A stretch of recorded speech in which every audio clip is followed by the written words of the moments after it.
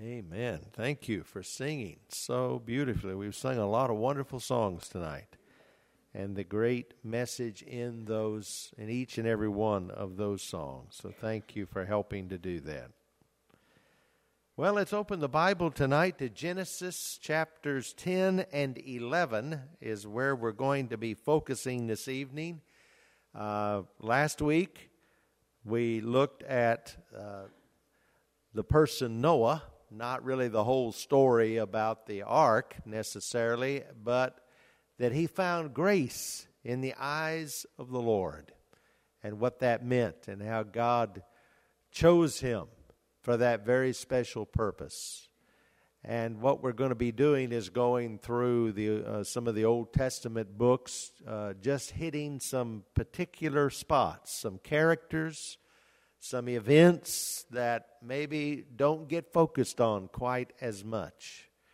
And tonight we're going to look at the really strange event known as the Tower of Babel.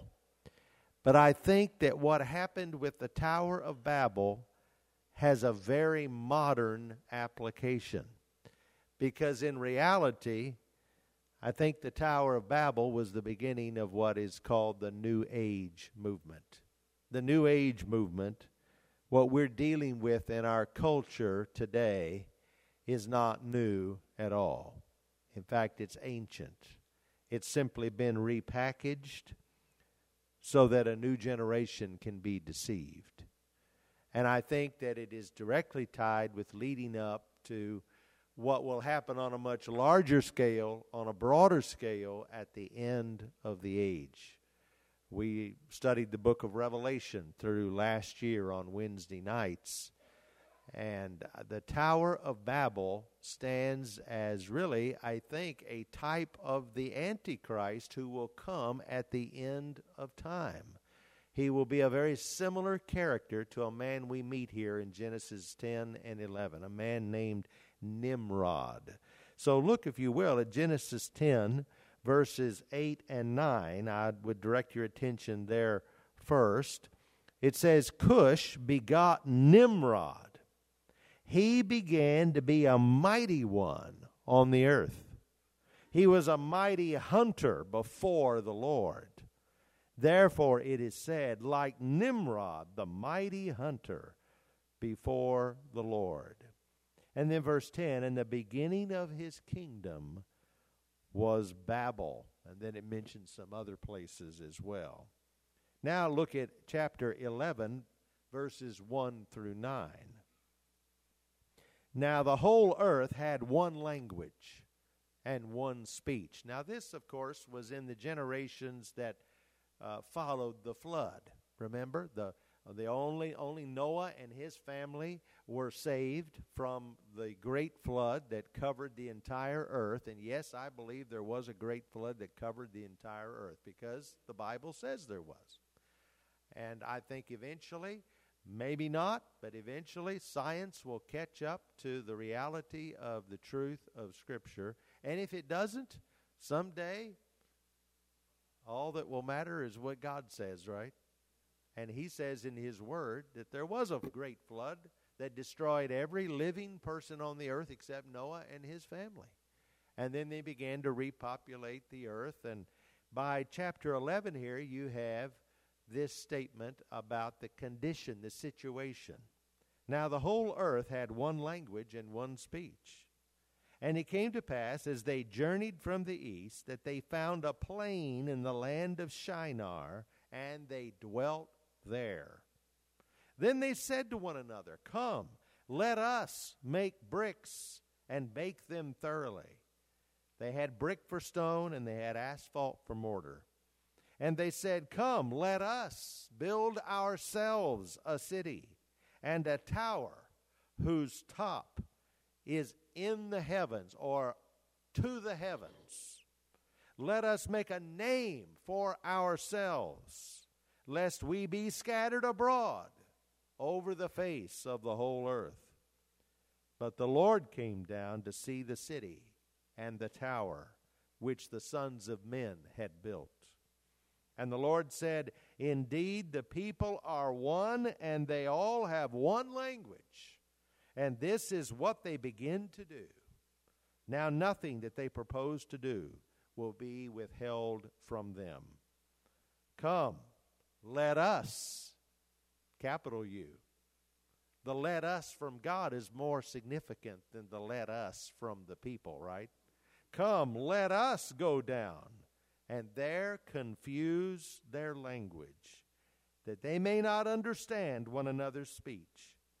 So the Lord scattered them abroad from there over the face of all the earth, and they ceased building the city. Therefore its name is called Babel, because there the Lord confused the language of all the earth, and from there the Lord scattered them abroad over the face of all the earth. The New Age movement. That's defined in a lot of different ways. We began to hear that term back in the 1980s and into the 90s. You don't hear it quite as much now, but what we have that has followed really is in the same line as what began to be talked about in the 80s and 90s and the early 2000s. Marilyn Ferguson is a woman who was kind of the apostle of this movement. And here's how she describes it. A leaderless but powerful network is working to bring about radical change. Notice the buzzwords. Radical change. Now, she was writing this in the 80s. So this was long before we are the change we have been looking for. She wrote this long before that came along. Radical change in the United States. Broader than reform, deeper than revolution.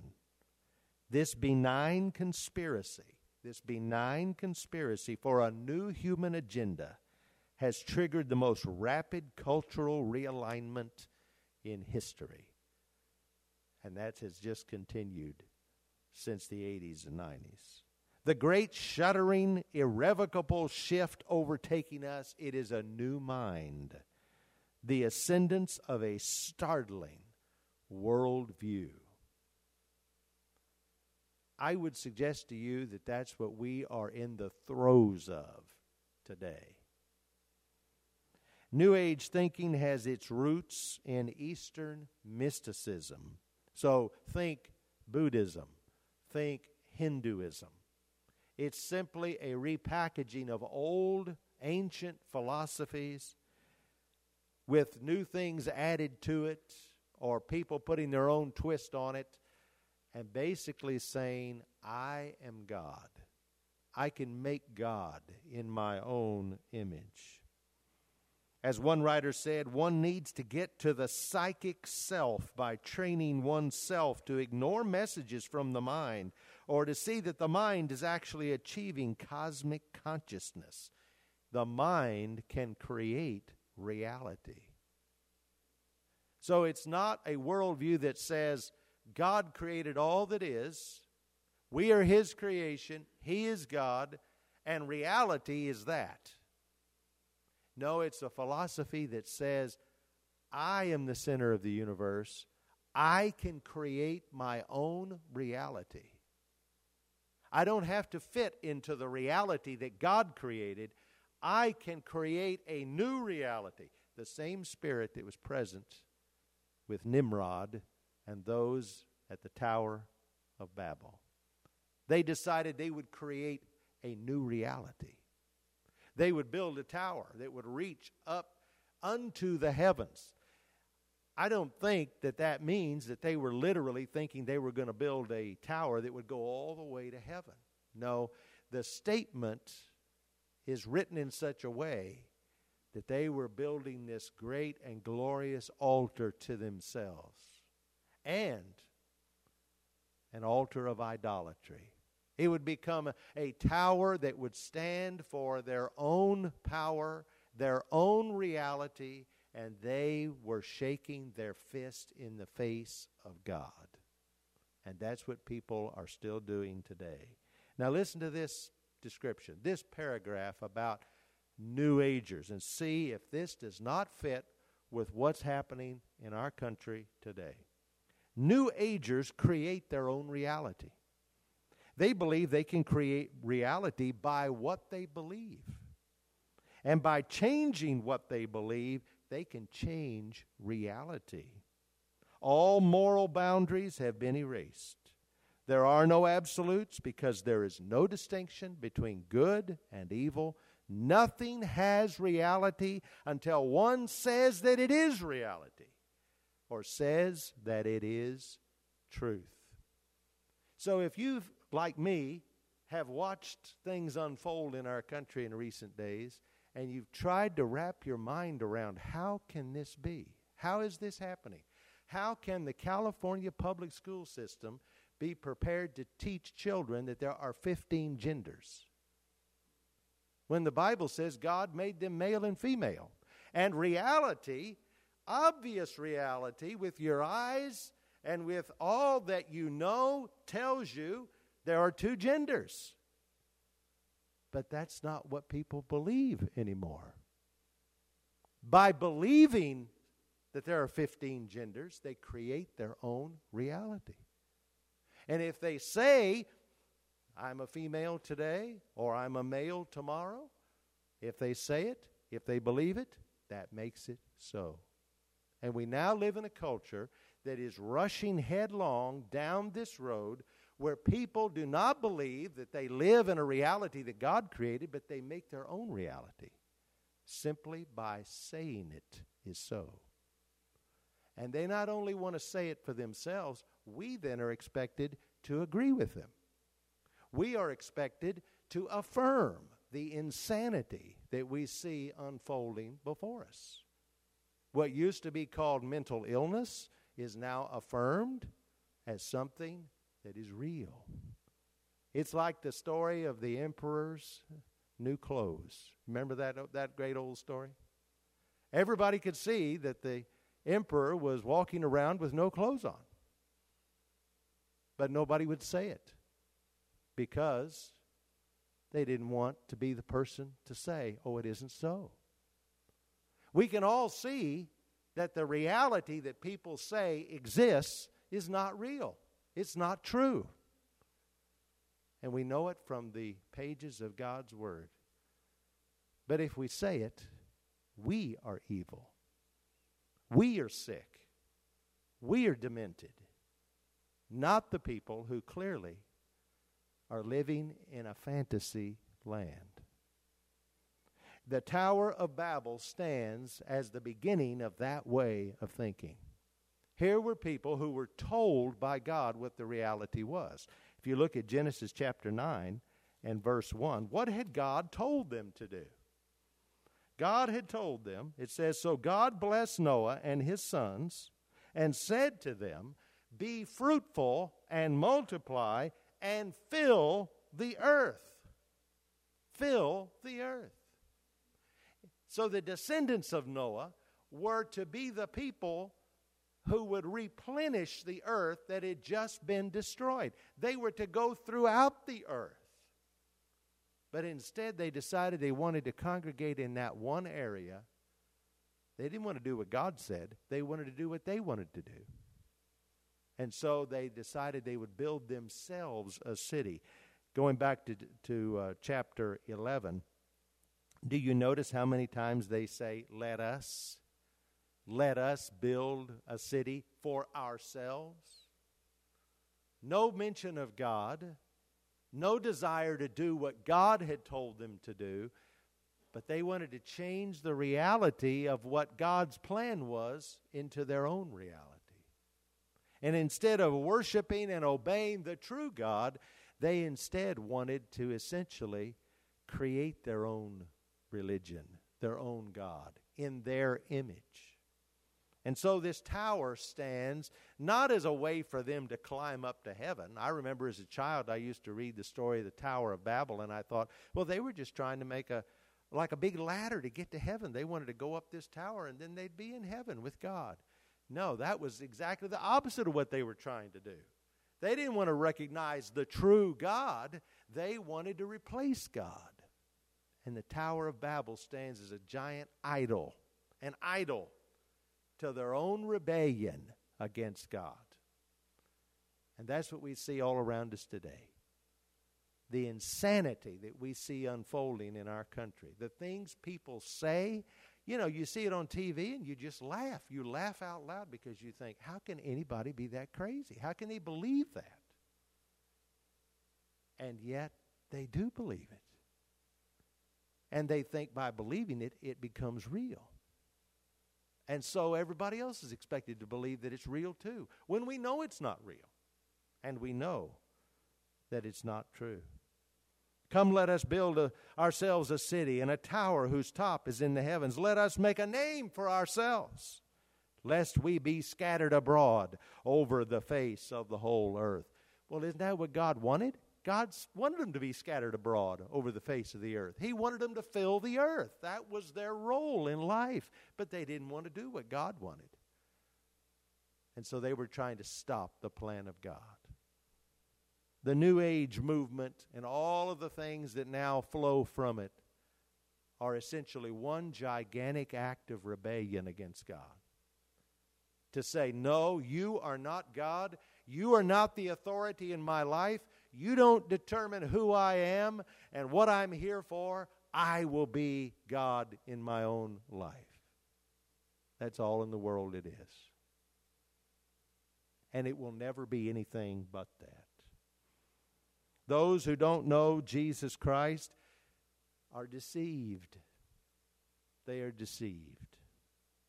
And we find over in 2 Thessalonians chapter 2, Paul talking about that kind of deception that I think happened at Babel with Nimrod, this strange character, and also what we see happening today. Look at 2 Thessalonians chapter 2, as Paul wrote about the great apostasy that would come. He said, "Now, brethren, concerning the coming of our Lord Jesus Christ and our gathering together to him, we ask you not to be soon shaken in mind or troubled, either by spirit or by word or by letter, as if from us, as though the day of Christ had come. Let no one deceive you by any means, for that day will not come unless the falling away comes first. And the man of sin is revealed, the son of perdition, who opposes and exalts himself above all that is called God or that is worshipped, so that he sits as God in the temple of God, showing himself that he is God. Do you not remember that when I was still with you, I told you these things? And now you know what is restraining, that he may be revealed in his own time. For the mystery of lawlessness is already at work. Only he who now restrains will do so until he is taken out of the way. And then the lawless one will be revealed, whom the Lord will consume with the breath of his mouth and destroy with the brightness of his coming. The coming of the lawless one is according to the working of Satan, with all power, signs, and lying wonders, and with all unrighteous deception among those who perish, because they did not receive the love of the truth, that they might be saved. And for this reason God will send them strong delusion, that they should believe the lie, that they may all be condemned who did not believe the truth, but had pleasure in unrighteousness." And so I think what we see unfolding today is that process that is already begun. And the spirit of Antichrist is already here. And someday there will be the Antichrist himself. After the church is raptured out of the earth, then you will have the great tribulation and the Antichrist will be revealed. And what will he do? Much what they did here at Babel. He will set up himself to be worshiped in the temple of God. He will shake his fist in the face of God, just like Satan did when he fell from heaven. He will seek to replace God. And so this New Age movement, its founder was Nimrod, and behind Nimrod was the adversary, Satan himself, because all rebellion against God and unwillingness to worship God as the only true God behind that is always the work of Satan, the work of the adversary. You see it in his arrogance. You see it in the things that he did, in his abilities. He's called a hunter. Did you notice that? A great hunter. But many scholars believe that word hunter is not used to talk about someone who hunted animals. It wouldn't have been unusual for someone to be a hunter or even a fine hunter in that day. But the word hunter connected with mighty, a mighty hunter, is used to describe someone who was hunting men in a spiritual sense. He was a person who was trying to deceive people and lead them to be in rebellion against God, just as he was in rebellion against God. And thus he put forward the whole idea of building the Tower of Babel as a way to avoid what God wanted their lives to be about. And there are people today under the control of the evil one who seek to hunt the souls of people on this earth, to keep people away from Jesus Christ and to deceive them to believe a lie. And that continues and will continue until Jesus comes back. The faith of this movement, again, is a faith in self, not a faith in God, not a trust in God. And so this movement had its beginning in Genesis chapter 11, as they said, "Let us," and one language. Do you see the emphasis of this movement in Genesis 11? Does it sound familiar? Oh, if we could all just be unified. If we could all just be one. One language, one mind. If we could all just live in peace and harmony in one place together, oh, what a wonderful world it would be. That's what you hear every day on the news, isn't it? From the media and from some politicians. But you know what the truth is? When people get together like that in one place, in one mind, it's not going to be good. It's not going to be good. The entire emphasis in Scripture about humanity is to decentralize. People do better when they aren't all together and aren't all in cahoots with one another, because the fallen nature of man means that when we are, something bad is about to happen, not something good. And thus the brilliance of our nation, our Constitution, I do think, it wasn't inspired like Scripture is inspired, but I do think God led the formation of this country, creating a decentralized government where the people are in control, not a centralized government. Because when power aggregates in one place with one group, something bad is about to happen. And the more power is centralized, control is centralized, it will be used in an evil way. And there at the Tower of Babel, they wanted to stay together right there in that one area, and they wanted to build this marvelous city unto themselves, and they didn't care what God thought. And so I know I'm going against the grain here, folks, but peace and harmony will break out. Real peace and harmony only breaks out when God is in control, not when people get together. The more people get together, the worse it's going to be. The worse it's going to be. And so the faith that they had centered on self, oneness, and unity. So don't be that Christian that's always out there talking about, well, if all the Christians in the world could just get together and be on the same page and do the same thing. Well, folks, it's not going to happen. It isn't going to happen. Because the unity we have is not in us being together. Let us do this great thing. Our unity is in the Spirit of Jesus Christ and our focus on the gospel. That's where the unity comes. And anything apart from that is going to eventually have an evil result. Why? Because we're fallen people. And so we need more of Jesus Christ, not more of ourselves, if the world is going to be a better place. The world is not going to be a better place because people get together. It's because we get together with God. He must be the center of the universe.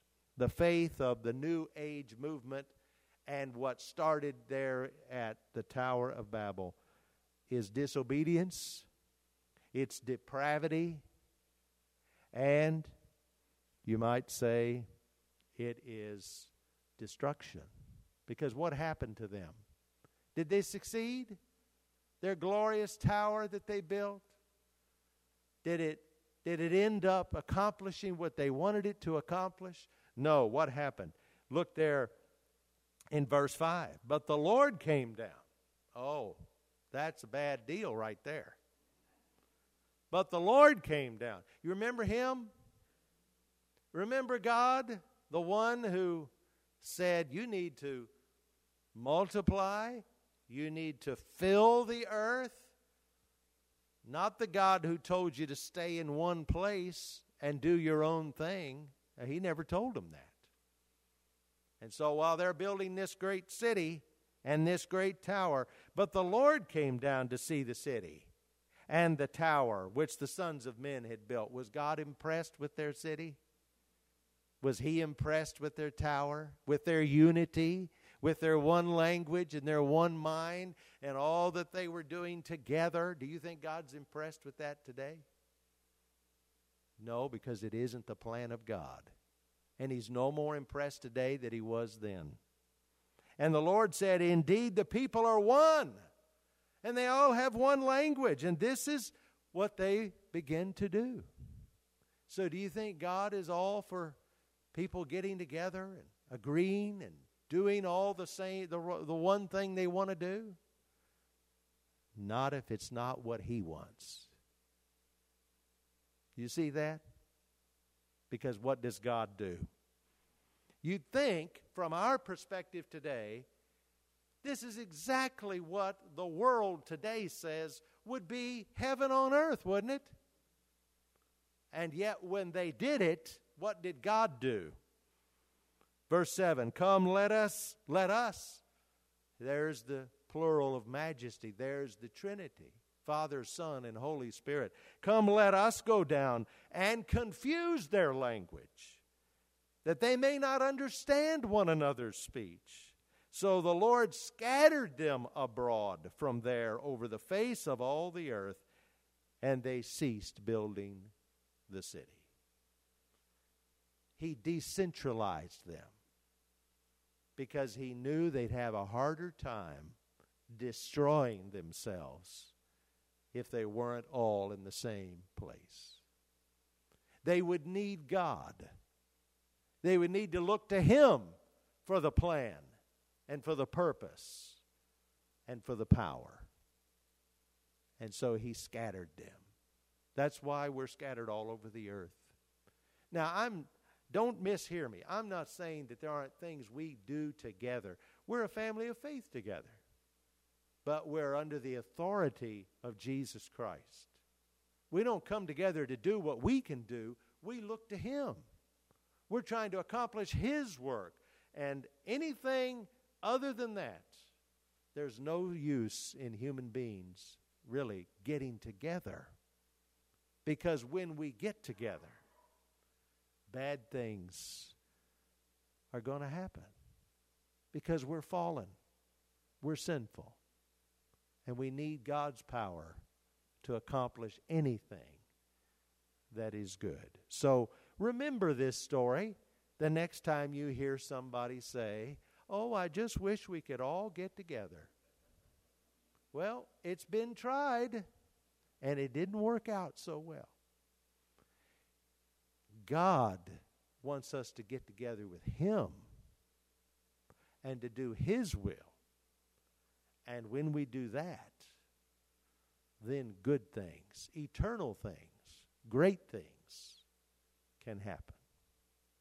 Would you pray with me? Lord, we thank You for this amazing example of what plays out every day in our own country and in our world, the rebellion of the human heart, the desire to turn away from the world you created and the reality that you have set before us, and to create our own reality and live in our own little dream world. Lord, deliver us from that desire. Help us to see the world as it is and our role in it, to live for you and to share your love with other people so they too can be set free. We pray that you will forgive us for the times that we've chosen our own path instead of yours. So, Lord, help us to remember the lesson of Babel, that your language is the only one that counts, the language of your love and grace and mercy. And may we spend our lives trying to share that language, that truth, with the world that needs it so much. Lord, if there's decisions that need to be made here now in this time of decision and invitation, we pray that you'll lead us and help us to follow you and be obedient to you. And we'll give you the praise for your goodness and grace. In the name of Jesus Christ we pray. Amen.